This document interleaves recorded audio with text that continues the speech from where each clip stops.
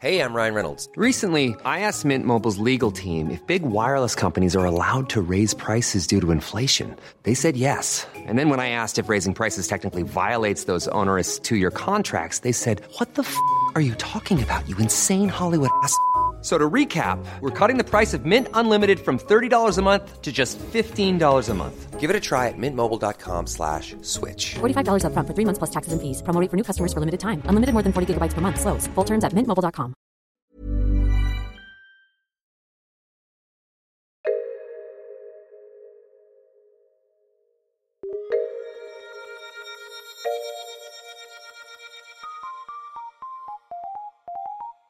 Welcome once again to Top Stories. I am Andy Zaltzman. Now, if anything sums up the car crash that is Brexit, it's Theresa May's approach to getting it done in January 2019. I and Anuvab Pal discuss the merits of starting with Plan B. Top story this week, and Brexit is still both going on and not going on simultaneously, as it has been for essentially the last 2.5 years. I've got some newspaper headlines here from The Guardian. Oh shit, there's still 11 more weeks of this wankery. The Sunday Times. And The Telegraph has this special...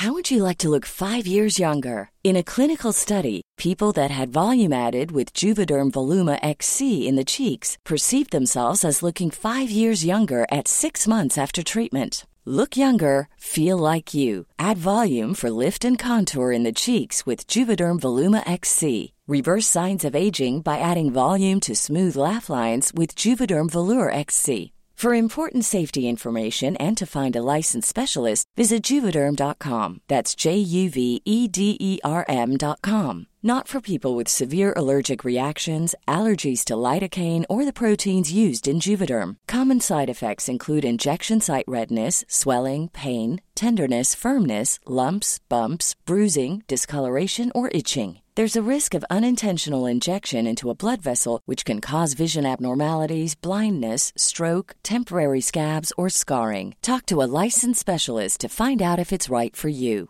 Hey, I'm Ryan Reynolds. At Mint Mobile, we like to do the opposite of what Big Wireless does. They charge you a lot, we charge you a little. So naturally, when they announced they'd be raising their prices due to inflation, we decided to deflate our prices due to not hating you. That's right. We're cutting the price of Mint Unlimited from $30 a month to just $15 a month. Give it a try at mintmobile.com/switch. $45 up front for 3 months plus taxes and fees. Promo rate for new customers for limited time. Unlimited more than 40 gigabytes per month. Slows full terms at mintmobile.com. Feature: 95-year-old Ethel Scradgings held back advanced dementia to vote for Brexit a week before she died, and now the millennials want to soil her legacy. A full in-depth investigation on that from Europe. Le Monde in France. Qu'est-ce qui se passe avec les Anglais? And Die Welt from Germany. Der Brexit sichert aber eine reichsstärke Schaudenstille enormo Splitzen up, sprach Angela Merkel. So, still a nation and a continent divided. And how is India enjoying the spectacle of Brexit as we approach now just 77 sleeps to go? Now here's the thing, Andy. I've been reading in the headlines that Theresa May brought her Plan B deal to the House of Commons, which failed. I don't know about you, Andy, but I think it's a good thing in life, a good strategy to always bring your Plan B game to anything.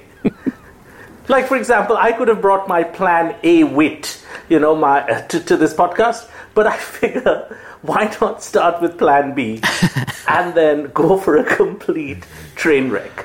And that's a good approach, So she's starting with her Plan B at a critical time. And in all life circumstances, I think she's teaching us a lesson. Never go with your A game, always go with your B game. Well, that was pretty much how we ran the empire, Anuvab, as you well know. That is correct. In fact, a lot of your B game is now known as Asia. So she has 77 sleeps. That's not very long. 77 days now until the 29th of March. Although, as 1960s and 70s Professional Prime Minister Harold Wilson famously said, "A week is a long time in politics, so 11 weeks is 11 long times." Of course, sadly, Wilson was wrong. A week is, in fact, a short time in politics. It just seems like a long time because of all the interminable wittering. Jeremy Hunt, who is the least twattish Foreign Secretary Britain has had out of the two it has had since July 2016, silver medal for Boris Johnson there, another one for his collection, said that Britain now faces Brexit paralysis, which seems the ideal compromise to me. Just absolutely nothing happening forever.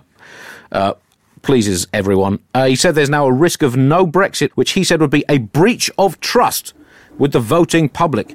Well, I mean, what I want to ask, Anuvab, is where the is Charles Darwin? Yes. Because if we have not evolved immunity to politicians breaching our trust in this country, we have only ourselves to blame. These things should now bounce off us like icebergs bouncing off ocean liners. It should have no impact whatsoever. There was a time in your country, and I've studied a little bit of your history, where people that did not agree with a certain policy were beheaded. Yes.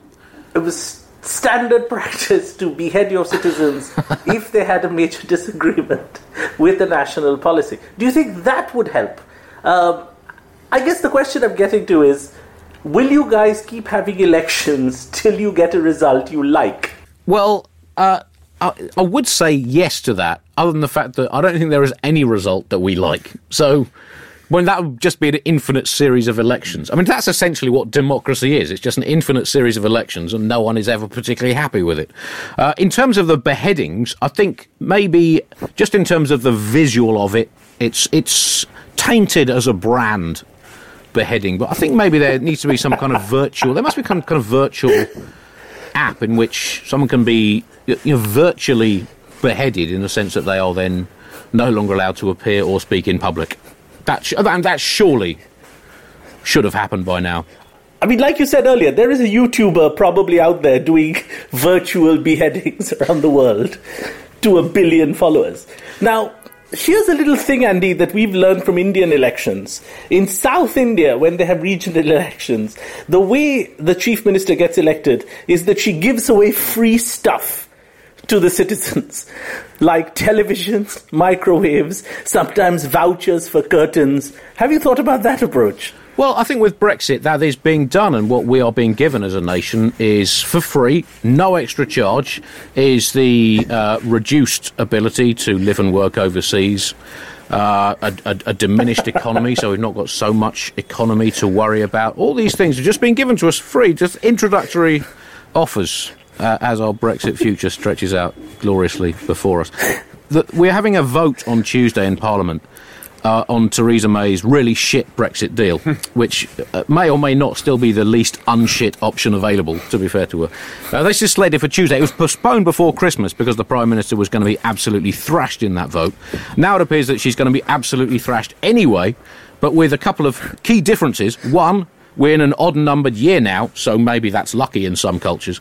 And B, there's now even less time to clean up the mess than there was in December, which means that it's now becoming ever more likely that we won't get soft Brexit, hard Brexit, no-deal Brexit, flaccid Brexit, Norwegian Brexit, frictionless Brexit, frictionful, scraping your fingers on the blackboard Brexit, any of the other Brexits. And what we will almost certainly get instead, if we do get any Brexit, which, frankly, I'm hoping that we don't, is the sweeping the shit under the carpet and pretending you've done the hoovering Brexit. That is, I think, the best that anyone can now hope for.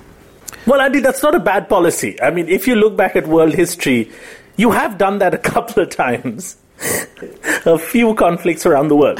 So, you could just add to that to India, Pakistan, the Middle East. It could just be one more thing. But, Andy, correct me if I'm wrong, but I think 29th of March is the date when Britain is supposed to leave the European Union. Yeah.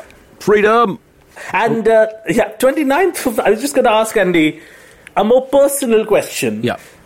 Because people always ask, where were you during the Kennedy assassination? Where were you when Mahatma Gandhi was shot? So I have to ask, Andy, where will you personally be on the 29th of March? I can tell you exactly where I will be, Anuvab.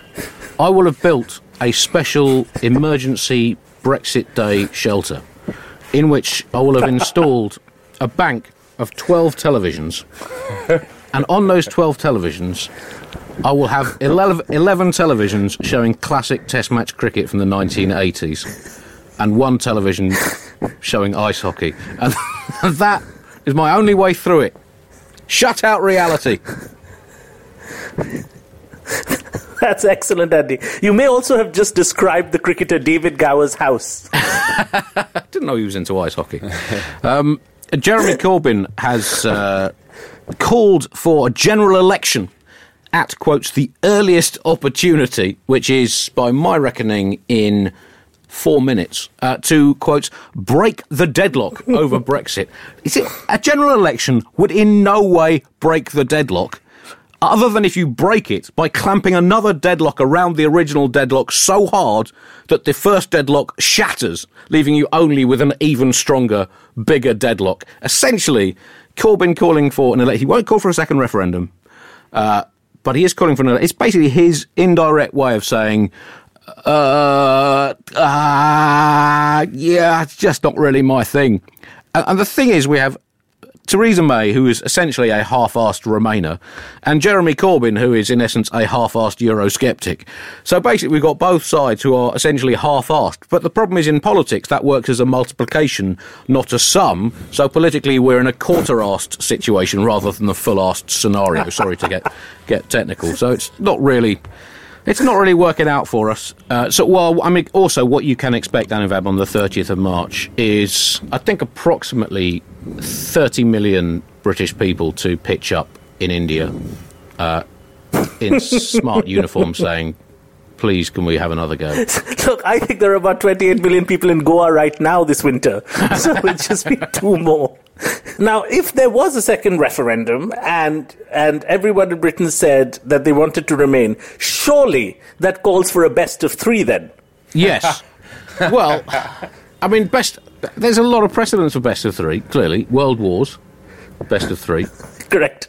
Asteroid strikes, asteroids versus dinosaurs, best of 3. 1-0 to asteroids so far, just waiting for the dinosaurs to recover from the injury.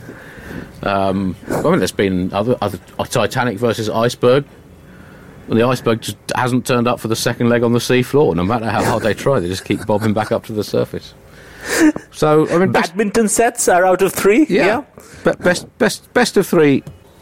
I have to return to your analysis of the world financial crisis of 2008. Yeah. You know, like, for example, what I could read from this plan was complete shit. Everyone knew it was shit. But apparently till it was presented in Parliament and everyone realized it's shit, you never actually know. Which goes back to your great philosophical economic theory of 2009 about the world financial crisis, in which you said giving people money when they don't have the ability to repay it could lead to a financial crisis, but you wouldn't know unless you actually did it. Yes. Well, as I said at the time, it is like slamming your testicles in a car door. You don't know whether or not it is genuinely going to hurt until you have tried it. And I would also advocate a best of 3 on that, just to make sure. I mean, you couldn't play best of 5 with testicles. You couldn't. No, you couldn't. No, you can try, but you're going to lose. I mean, you might be 2-0 up, but still you're going to lose.